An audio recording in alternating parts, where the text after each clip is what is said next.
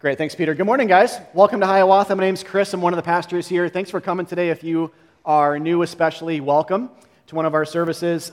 We are, as Peter was praying, in the book of 1 Timothy right now, preaching-wise. So if you have a Bible or phone app and want to turn there, we're in chapter 1. This is just week 2. We'll get there in a second. Had a quick announcement, though. I almost forgot about it again, like first service. Before we move on, just so you guys know, so next Sunday, May 30th, will be our last Facebook Live service for 9 a.m. We're going to discontinue that. For a lot of reasons, one of which is attendance is way down on it, on the Facebook Live service. The pandemic's waning, things are pretty much back to normal, actually, except for in Minneapolis, there's a lingering mask mandate, but that'll probably become optional, we would guess, pretty soon. But anyway, the big reason, though, we're discontinuing is because it was never really our plan to do this indefinitely. Some churches were before the pandemic or are planning to kind of keep that now. We're aware of that, and hey, no judgment. That's great. It's just our conviction is it's just not the same. It's not church. It was a grace for a pandemic, but a shell of the true version of what church is meant to be. So we'll continue our podcast, though, like we were before the pandemic. So if you miss church, the sermon is always going to be posted and podcasted and sent out, posted to our SoundCloud on our website and podcast and so forth.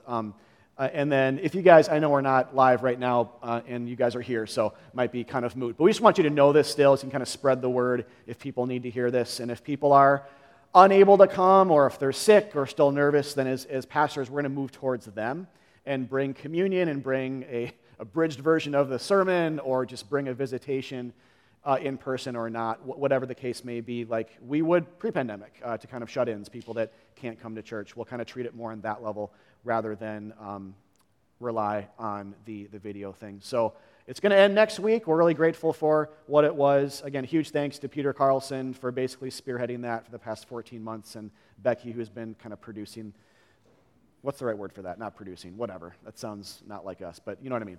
The thing back there she does has done a lot of that. Super grateful for those two and making it happen. It's been a great thing. Anyway, so with that said, guys, let's dive into 1 Timothy. 1 Timothy, we started last week. We basically looked at the question of who is Timothy. We answered that a number of ways, but the gist for today is that he was the Apostle Paul's protege. He was of sorts. He was a father figure to him spiritually. He was a discipler of him. He was training him to be a pastor.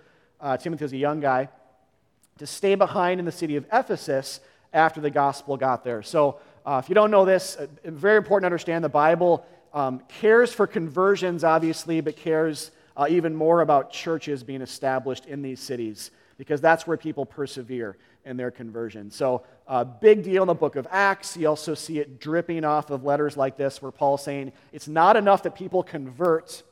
We need to organize them into churches where there's leadership and accountability and preaching and sacraments and oversight, pastoral care, community, friendship, laughing together, singing together. That's what church is.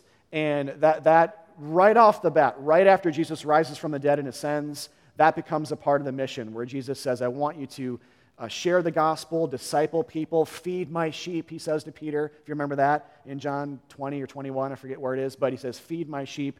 It's very important in the heart of God, for God's heart, to bring people to himself, save them from their sins, but organize them into church families. And that's been happening, of course, for the past 2,000 years. But Timothy then is a pastor type who's being written to by Paul, saying, I love you, here's what it means to be a pastor. Here's what it doesn't mean. Here's kind of the job description. Here's what I'm praying for you about. So we learn a lot about the church in these letters as well, which we thought was going to be would be a great thing for us as a community this summer, as we've been so scattered during a pandemic. A lot of you have just even joined Hiawatha during a pandemic, and so as we come out of it, to really re-center ourselves on these questions. What is a pastor? What is leadership? What is the gospel? What is the church? Why are all these things so important? And many other things, too, that this book beautifully and comprehensively brings up for us to consider. So we're going to do that, continue to do that today. Again, if you have a Bible or phone app, open it up if you want. Otherwise, this will be on screen. 1 Timothy 1, 3 to 11. Today, Paul gets right down to business, highlighting the main reason he left Timothy in Ephesus to be a pastor there. So kind of an exciting thing where he's going to say, hey, this is why I've got you here. This is why I'm writing to you. Learn a lot about a pastor's job description as well as what we should centralize as Christians, pastor or not, in our life and many other things today as well. So let's read from verse 3 and following. Paul to Timothy. As I urged you when I was going to Macedonia, remain at Ephesus so that you may charge certain persons not to teach any different doctrine, nor to devote themselves to myths and endless genealogies which promote speculations rather than the stewardship from God that is by faith. The aim of our charge is love that issues from a pure heart and a good conscience and a sincere faith. Certain persons, by swerving from these, have wandered away into vain discussion, desiring to be teachers of the law without understanding either what they are saying or the things about which they make confident assertions. Now we know that the law is good if one uses it lawfully, understanding this, that the law is not laid down for the just, but for the lawless and disobedient, for the ungodly and sinners, for the unholy and profane, for those who strike their fathers and mothers, for murderers, the sexually immoral, men who practice homosexuality, enslavers, liars, perjurers, and whatever else is contrary to sound doctrine, in accordance with the gospel of the glory of the blessed God with which I have been entrusted. Okay, so let's go back to the first couple of verses. As I said before, I think just by the way this is written and just by a way of him starting this way, rather than maybe ending in a certain way, Paul starts his letters with the most important things. It's just something you learn when you read his letters. He starts with the most important. He moves on to the secondary important things, even though still important. Not as important maybe as the first thing. So last week that came up, of course, by centralizing the gospel. Today in verse 3, I want to start by asking this question: what is of utmost importance? Today in verse 3 he says, I urged you. So we get a sense of the urgency behind this, right? When I was going to leave you, when I was going to Macedonia, when I was leaving Ephesus myself, I urged you to, as a pastor, remain in that city so that you may charge certain persons in the church not to teach any different doctrine. So that wasn't clear. These are people inside the Ephesian church that are teaching a different doctrine, a different teaching, a different theology, a different gospel. And so he says, I want you to stay behind so that you can fix that. It's a big part of a pastor's job description. There's a lot to being a pastor, but I think right off the bat you see, not just for Timothy, but for any pastor in any church, at least this is what he should be doing, is to charge people inside the church who are slipping theologically and maybe slipping doctrinally and who are teaching these things, propagating them, just to simply not do that anymore. It's part of what a pastor does. They protect theology. They guard the gate of theology of the church. They stand on the wall, and they look for theological threats, whether inside the city of the church, so to speak, or outside, that are starting to attack, and they address them. They fight back against them, whether actively and offensively by preaching the truth, or defensively by asking those teaching the falsehoods to stop and trying to love them out of that place as graciously but firmly as possible. So if you guys weren't aware of this, I know a lot of you are, but some of you probably aren't. And I'm sure a lot of churches do this, but we actually have this written. We care so much about this being a job description issue. We've written it down. It's a part of our constitution and bylaws as a church. It's part of our documentation for what a pastor is to do.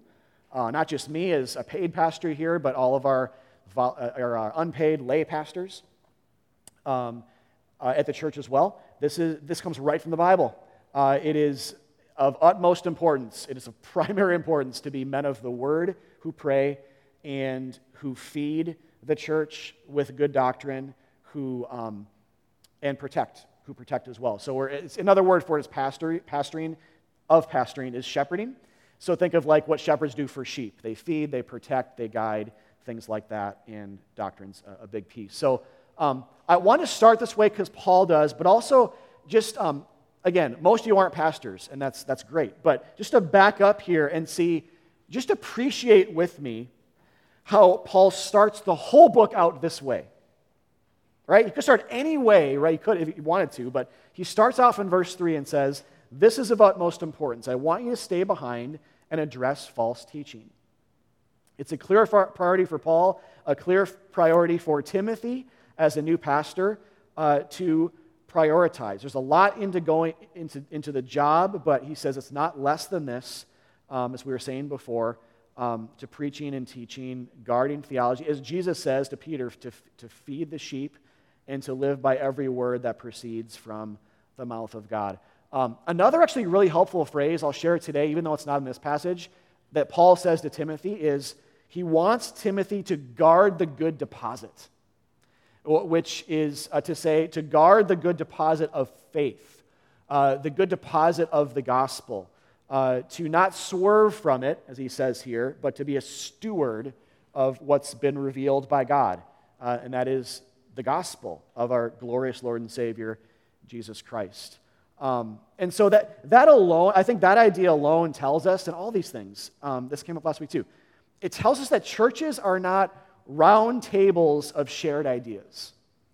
And that's not to say as churches we don't have round tables, like literally, we do, right? But sit around them and talk and debate, we do. We disagree on minor things and we share ideas and we talk. And it's not to say that churches don't or shouldn't do that, but it is to say that it's not ultimately a round table where we share ideas and try to agree on everything and figure out what's the lowest common denominator of belief and then try to just say that's where we stand. Or to say that whatever we think about God is true.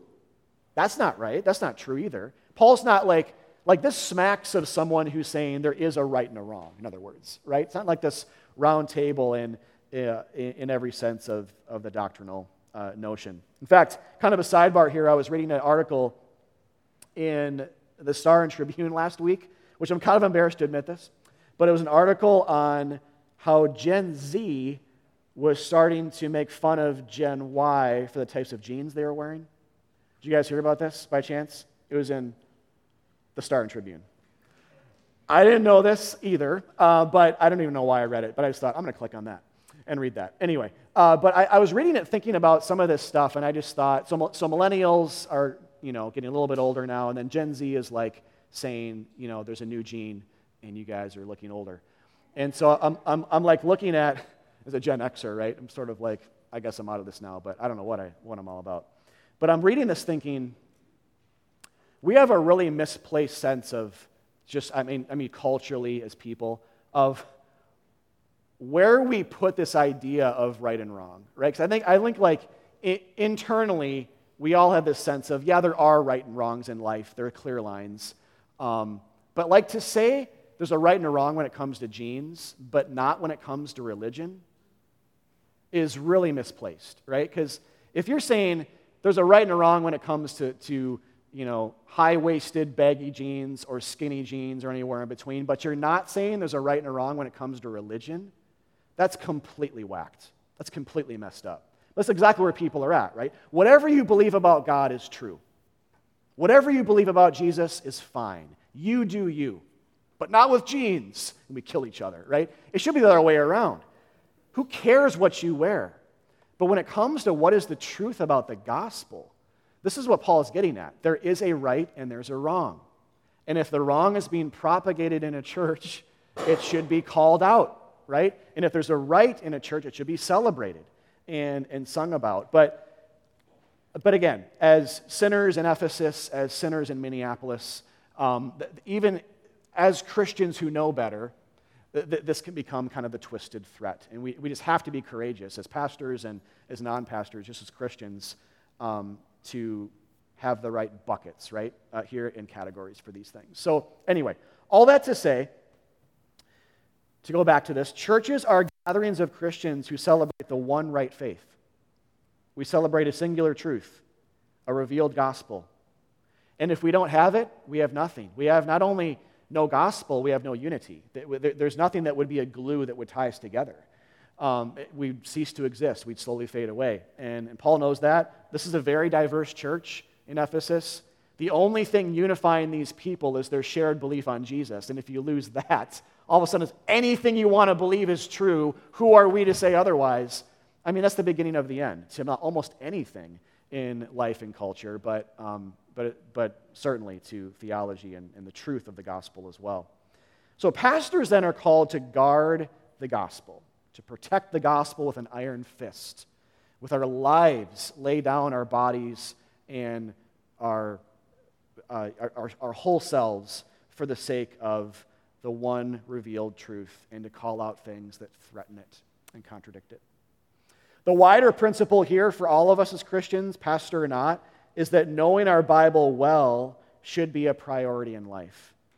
Alongside prayer, it's the most important Christian rhythm that we can engage in regularly. And I'm not talking about getting a verse from Instagram. That doesn't do anything for you. It really doesn't, because you forget it. Your brain's trained to forget it right when you keep scrolling. I mean, to actually pick up a print Bible or phone, whatever, but look at them, look at the words, and say, God is saying this to me, and to understand how this book hangs together, how it fits, how the Old Testament moves to the New, how it's a dynamic story, not a flattened one, not a stagnant one, how Jesus is the ultimate point and the hero. I mean, biblical illiteracy is a thing, right? It's always going to be in culture at large, but for Christians, it shouldn't be. It's a tragedy if it is. So, in the spirit of all that Paul is saying here, this is for pastors, but the wider truth is knowing our Bible well and reading it well, especially with other Christians. I mean, alone is great. Better is reading it with other Christians. You were meant to. That's not something maybe a lot of you have heard growing up. It was about you in a closet with Jesus with your Bible open. Prayer closet. I don't know if that's a thing anymore. But that's not bad. Much better, is you need other Christians. You need to read the Bible with other people. The Spirit will use that to inform you, shape you, teach you, show you things you didn't know before. So anyway, I know a lot of you guys know this. I want to remind you of this so that to whatever degree your Bibles are collecting dust, that you would just remedy that. And you would remember that to be a person of God is to consistently be fed by Him through His Word, which He calls bread. Jesus calls bread. We live by the bread of this, and to take it away is to starve ourselves. All right, let's move on, though, to kind of the meat of what he's saying here, which is when theological focus goes awry, right? So verse 4 again, so he's saying, charge people not to teach another doctrine, to pick up in 4, nor to devote themselves to myths and endless genealogies which promote speculations, like intellectual speculation, rather than the stewardship from God that is by faith. The aim of our charge is love that issues from a pure heart and a good conscience and a sincere faith. Certain persons, by swerving from these, have wandered away into vain discussion, desiring to be teachers of the law, without understanding either what they are saying or the things about which they make confident assertions. All right, and then he goes on here, I put in brackets, just to remind you, he goes on into this short, what do you call it? What do they call it when you diverge and say something else? I forget. Anyway, a discourse or something on the purpose of the law, digression, there it is, on the purpose of the law or the right use of the Ten Commandments or the moral law of the Old Testament in the New Testament era, which is a big question in theology. A lot of you know that. He spends a few verses here. There's lots to say, but we'll get to that in a second. What I want you to see, though, here, because when he says, like, myths and endless genealogies, you might be like, what does that even mean? Like, what did that look like? I'll talk about that in a second. But look at what these guys were doing. They were desiring to be teachers of the Old Testament law, but they had no idea what they were saying. And Paul, then, of course, what happens after this, too, is he digresses and talks about the right purpose. But context helps, right, with meaning. It always does. And so what this tells us in context is that the false teachers in Ephesus were legalists. They were centralizing the law. They were deviating from grace alone. They were saying Jesus isn't enough. You also have to follow the rules to stay saved. These were Jewish Christians, likely, if not exclusively, who were Christians or becoming Christians, but had not moved on from the old system as the first apostles, Jewish Christians, taught, as Jesus taught, as a Jewish man himself, who was also the Son of God, but the changes he made. All these things are a part of the story that they were missing, that they were choosing not to believe in, that they were just oblivious to. We don't know motive here, but we know that they were present.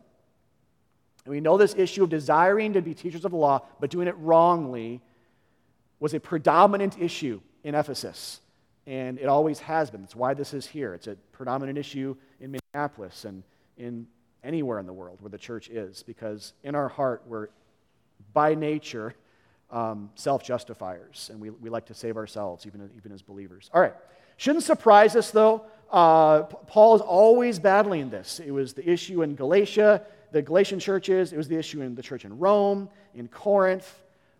If you know those letters in the New Testament, and here clearly in Ephesus, clearly, it is at least one of the major issues, if not the only issue, when it comes to false doctrine, is adding law to Jesus, adding requirements to Jesus' death and resurrection.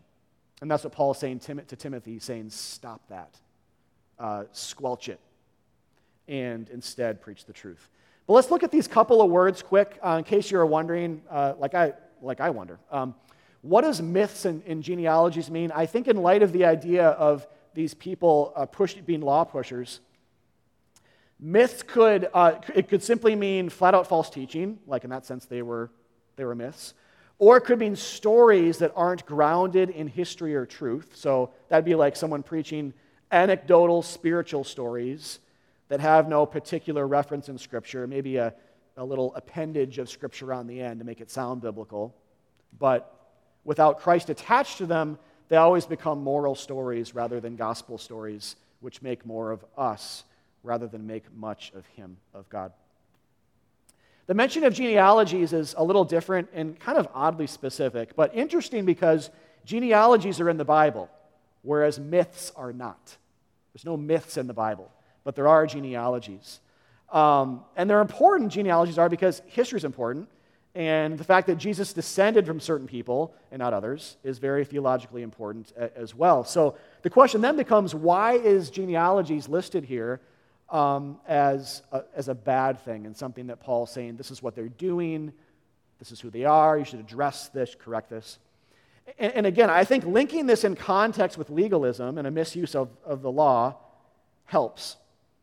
In that, again, it's likely that certain Jewish Christians were focusing on genealogies in a more fleshly way rather than Jesus-y way. A way that focused on blood rights and birth order and ultimately their good works over the grace of God given through Jesus' death, which led them to a heightened sense of self or something rather than Jesus Christ.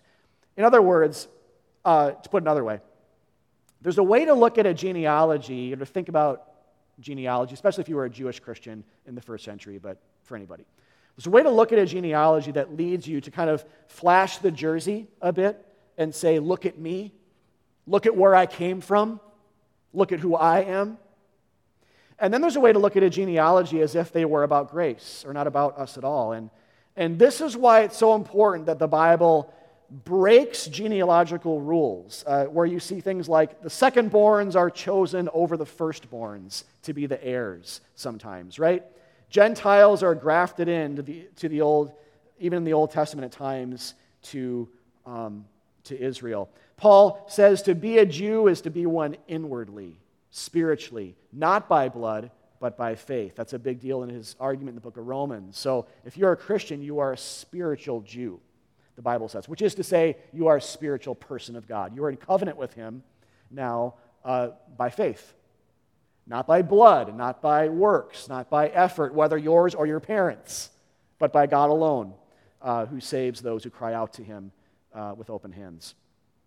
And also why Jesus Himself breaks with the genealogical line of Moses to show He was a Savior from a different line, from the line of kings, and saves us not based on the law of Moses or our commandment keeping, but based solely on His work for us on the cross. So I could go on, but again, the genealogical rule breaking in the Bible teaches us, or shifting, or again, if you read genealogies, there's breaks in the patterns, like those kinds of things. But the genealogical rule breaking teaches us it's not by race or blood rights or logic or inherited or worked out deeds of righteousness that we're saved, but these Jewish Christians in Ephesus were missing this entirely, if they ever had it at all. And they were flashing the jersey and puffing themselves up as elite Christians because they were Jewish over these Gentiles, which again is to say they thought too much of themselves and thought they had their status as believers based off something they did and not just Christ. Then this phrase where Paul says, the aim of our charge. So this is really this is what I want for you guys. This is what I want for you, Timothy, for your church. This is what I brought to you. This is what I want for Christians.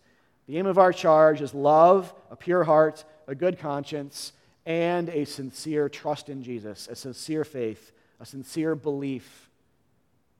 This is like Paul saying in Galatians 5:6, for in Christ neither circumcision nor uncircumcision counts for anything, but only faith working through love. Saying circumcision doesn't count is to say the law doesn't count. But what matters now in the New Testament era is faith in Jesus, belief in Him, trust in His blood to wash us alone, not our works, and then working through love for other Christians and all people. That's what matters now.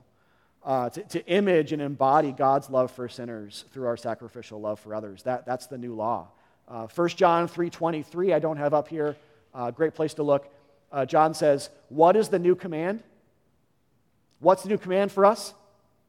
One, to believe in God, in Jesus Christ, the Son of God, to believe in Him, and to love Christians. That's the new commands. And so we can't claim to be Christians and not have belief, right? We can't claim to be a Christian and not have love for other believers who are the body of Christ. And that's kind of his big argument. That's John. Paul's way of saying that, I think here, is faith working through love, or love that issues from a pure heart and a sincere faith. That's kind of the main thing, okay? Lots to say about the terminology here. We could spend all day on it. But I want you to see is that Paul says certain persons swerving from these have wandered away. They're speculating intellectually rather than stewarding revealed truth. And there's a notable contrast between what Paul wants. He wants love and faith rather than pride and works-centeredness. And this is what happens when you swerve from the gospel, is you become prideful because you centralize knowledge, you displace love, you climb the ladder of self-actualization, you compare yourselves to others who are less than you or who are more than you, and you're either crushed by that or elated. But Jesus, for that person, is not in that equation, right? And so what Paul is saying then to Timothy is essentially, this is why I left you behind in Ephesus. This is a threat in the church, a counter-gospel that centralizes moralistic myths, genealogical jersey flashing, and law-centered teaching. Fix it by preaching the truth and giving some tough love to those who are obstinate. All right, and then Paul digresses. This is the last section, the right way to use the law. He digresses because the obvious question is, after you read all what we just read and talked about all we just talked about, is, well, what do we do then with the law, right? Like, if it's abrogated, if it doesn't count anymore, then what purpose did it serve, or does it continually serve? Let's say if you were reading Deuteronomy or reading Exodus, how should you understand it or read it? And so Paul digresses there for Timothy's sake, the Ephesian church's sake, and of course our sake, because this is God's word for us as well. Let me read this again. So Paul says, now we know the law is good if one uses it rightfully or lawfully. Understanding this, that the law is not laid down for the just, but for the lawless and disobedient, for the ungodly and sinners, for the unholy and profane. And then he goes on to explain what that might look like, or probably was looking like in Ephesus. But honestly, look at that paragraph for a second as a list and think, part of the point of this, we'll come back to this, but part of the point is to look at that as a mirror and say, man, that is like a description of humanity at large, right? That is our world, but that is also our hearts, Christian or not. Look at that, sexual sin, lying, murdering, which is from the heart, not just the body, disobeying fathers and mothers, striking people, being unholy, being sinful, being a liar. You could go on. This isn't like an exhaustive list, obviously, right? But it's like, wow, that's heavy. But that's me. And that's us. And that's our world. That's a fallen person right there. But think about you first rather than another person who's harming you, because that's like, yeah, you've all been hurt by people like this. I have too, but we have done this to others. Anyway, Paul's saying, to go back to the question, again, in context, clearly the false teaching had to do with a misuse of the law, or else why would he digress like this, right? But the confusion comes when, look what happens in this passage. Paul says this awesome but like unhelpful statement, right? The law is not laid down for the just, but for sinners. And so then the question is, well, which are we? If you're a Christian, are you a sinner or are you justified before God? Are you holy? Are you righteous? Or are you a sinner? Are you ungodly? The complexity here comes with the idea that as Christians we have a split personality. We are both. We are wretch and righteous. We are fully stained and yet fully washed. We are sinful and justified. So if we ask, like, as Christians, which are we in this passage, and then which is the law for, it becomes kind of complicated, right? Is the law for us as sinners, or is it not for us as the righteous who live by faith? You see how it's kind of complex? Well, here's how I'd resolve this tension, and I just put it on screen here for clarity. I'm just going to read through this, and we'll keep talking about it. But I think what he's saying is, using the law rightfully, or lawfully, understands that it was laid down for sinners like us, Christian or not, sinners like us. But the question remains, to what end? So that we might stop sinning? If the law could restrain sin, wouldn't it also be for the just as well, for their ongoing application of it and use of it? But actually it says here, it was not laid down for the just. And in Christ, we as Christians are the justified. We're the just, justified by his blood alone, made righteous by Christ's work for us on our own. So we can take this two ways. One, the law was laid down for sinners, all of us, to expose the wrong and hold up the mirror so we can see the dirt on our face and on our souls. And yet, two, it's not laid down in the same way for Christians who are the just. It continues its ministry of bringing low and exposing sin and condemning, but also taking a back seat to Jesus when we're saved. This is really important to see. Theodore of Mopsuestia, 4th century theologian, actually known as the greatest biblical interpreter of his time, and the spiritual head of the exegetical school of Antioch, if you've heard of that. Another school was in Alexandria in the first centuries of the church that were complementary, that emphasized different things, so kind of cool. But anyway, he says this about this issue, but actually in commentary on this very passage. All right? So we have commentary from an early Christian, right? We have lots of that written down actually and preserved for us, which is very helpful. But he writes this, very helpful. He says, the purpose of the law is to prohibit all iniquity and to set a minimum standard for those in need of it. But for those who have been justified and freed from sin, it is superfluous. It's unnecessary. It's unneeded. Its time is over. These justified ones are the baptized, who need not to be instructed to refrain from sin, but rather to be taught to conform to the pattern in which they now stand. The pattern being the gospel. The pattern being we are alive in Christ. We have new identities. The New Testament says things like, set your mind on things above, on Christ himself, rather than set your mind on the law. Know who you are as one who's been unified with the creator of the universe. Know that you've walked out of the tomb of your sins and of death through the command of God, and you are a new man or a new woman. Live as though it's true. Keep in step with the Spirit, Paul says in Galatians 5:25. Keep in step with his work in your life. These are mystical but different ways of talking about life change than driving us back to a covenant that said, do this and then you will live. Abstain from this and then you will have life. Observe my law perfectly and then you will not face exile from me, like Adam and Eve and any other human being who's ever lived. That's different, right? The law was a part of an old system that was meant to break. It was meant to be imperfect, meant to foreshadow the latter in some ways, but meant to break and give way to the whole unbroken one that will never break, which is Christ. Romans 5:20 also says, now the law came in to increase the trespass, make sin worse. But where sin increased, grace, the grace of God, his love for us, his death for our sins, abounded all the more. And what I would say to you guys, in short, though there's again lots to say about this, I would just say the law can and does still serve this purpose. It still plays this part in the story. What happens sometimes is Christians forget this. We think that it does this to lead us to Jesus and we convert, but then it changes job descriptions. And now all of a sudden the law, the Ten Commandments, changes job descriptions, and now it's a good thing. Now it doesn't increase sin anymore. Now it's keepable perfectly, and now it benefits us. And that's just not what the Bible says. It is instead laid down for the sinner to serve as a mirror, or to use Paul's metaphor in Galatians 3, to serve as an in-home tutor when we're kids.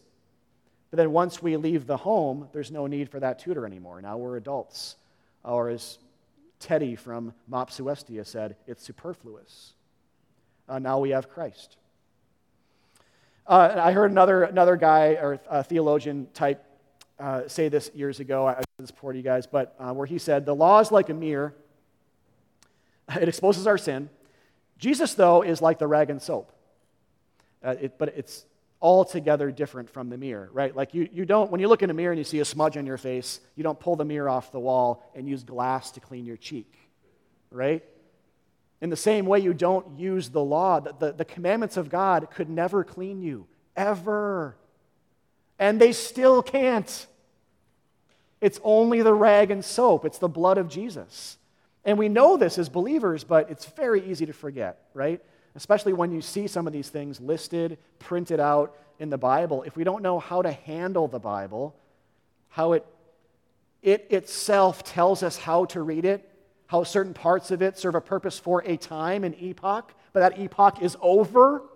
If we don't know this, we're going to completely misread it, right? And apply parts of it that have been faded away for a very long time. And all of you in the room do this. I mean, no one here sacrifices goats, right, or sheep or doves.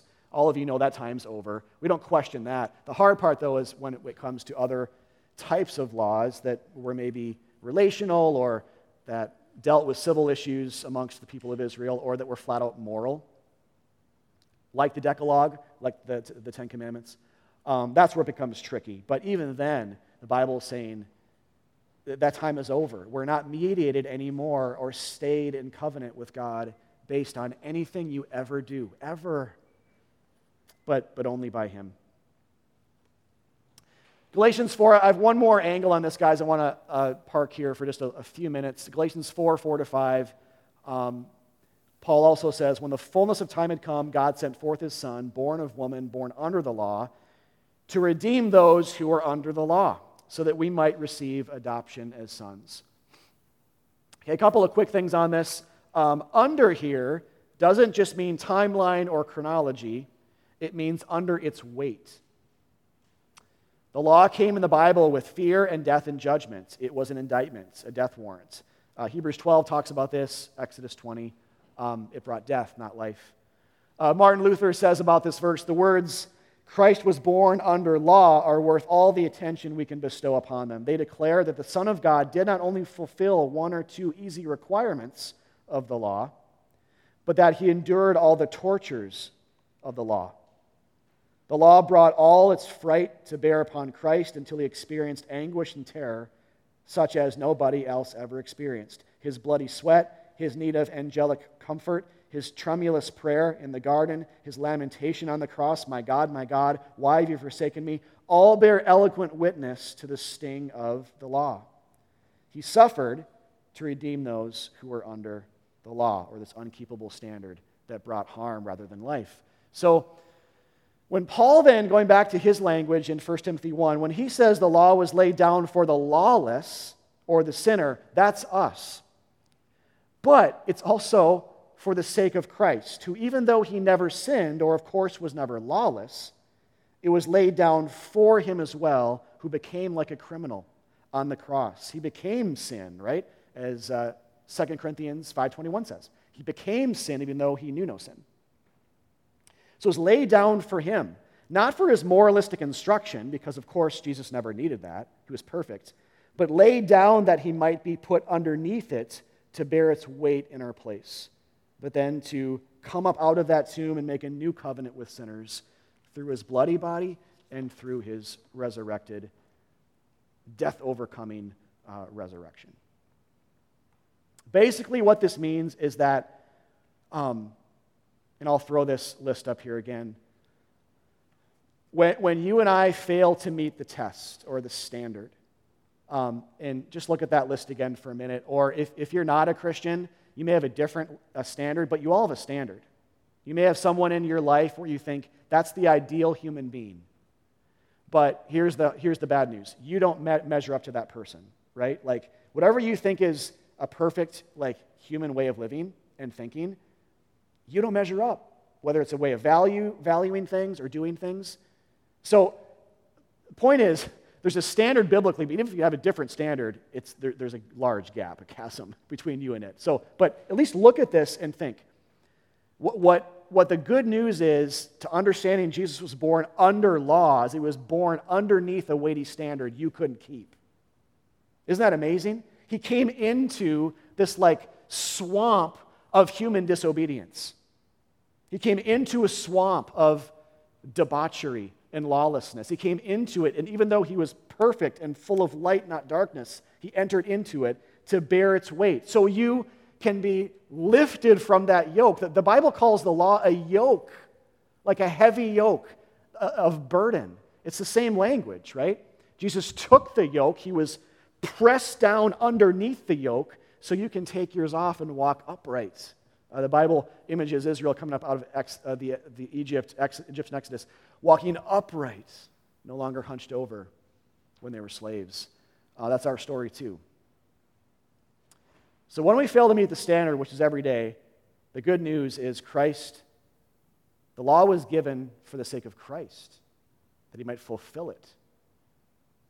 He bore the consequence, you guys, of our failures in love for us. He bore our punishment of our inner wickedness. And now in its wake, like verse 11 says, all we have is the gospel of the glory of the blessed God. And I say all we have, we get it. This is all we need, right?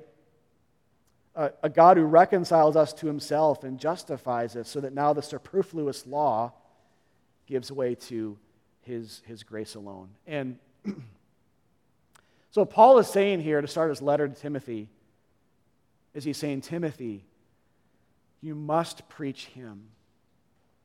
There are others outside and inside the church, and man, this is a message for us today too. We need this, guys. There's a threat out there, and there's a threat in here and in here. There's always threats. But he's saying there's a threat that will want to dilute him by way of adding to him.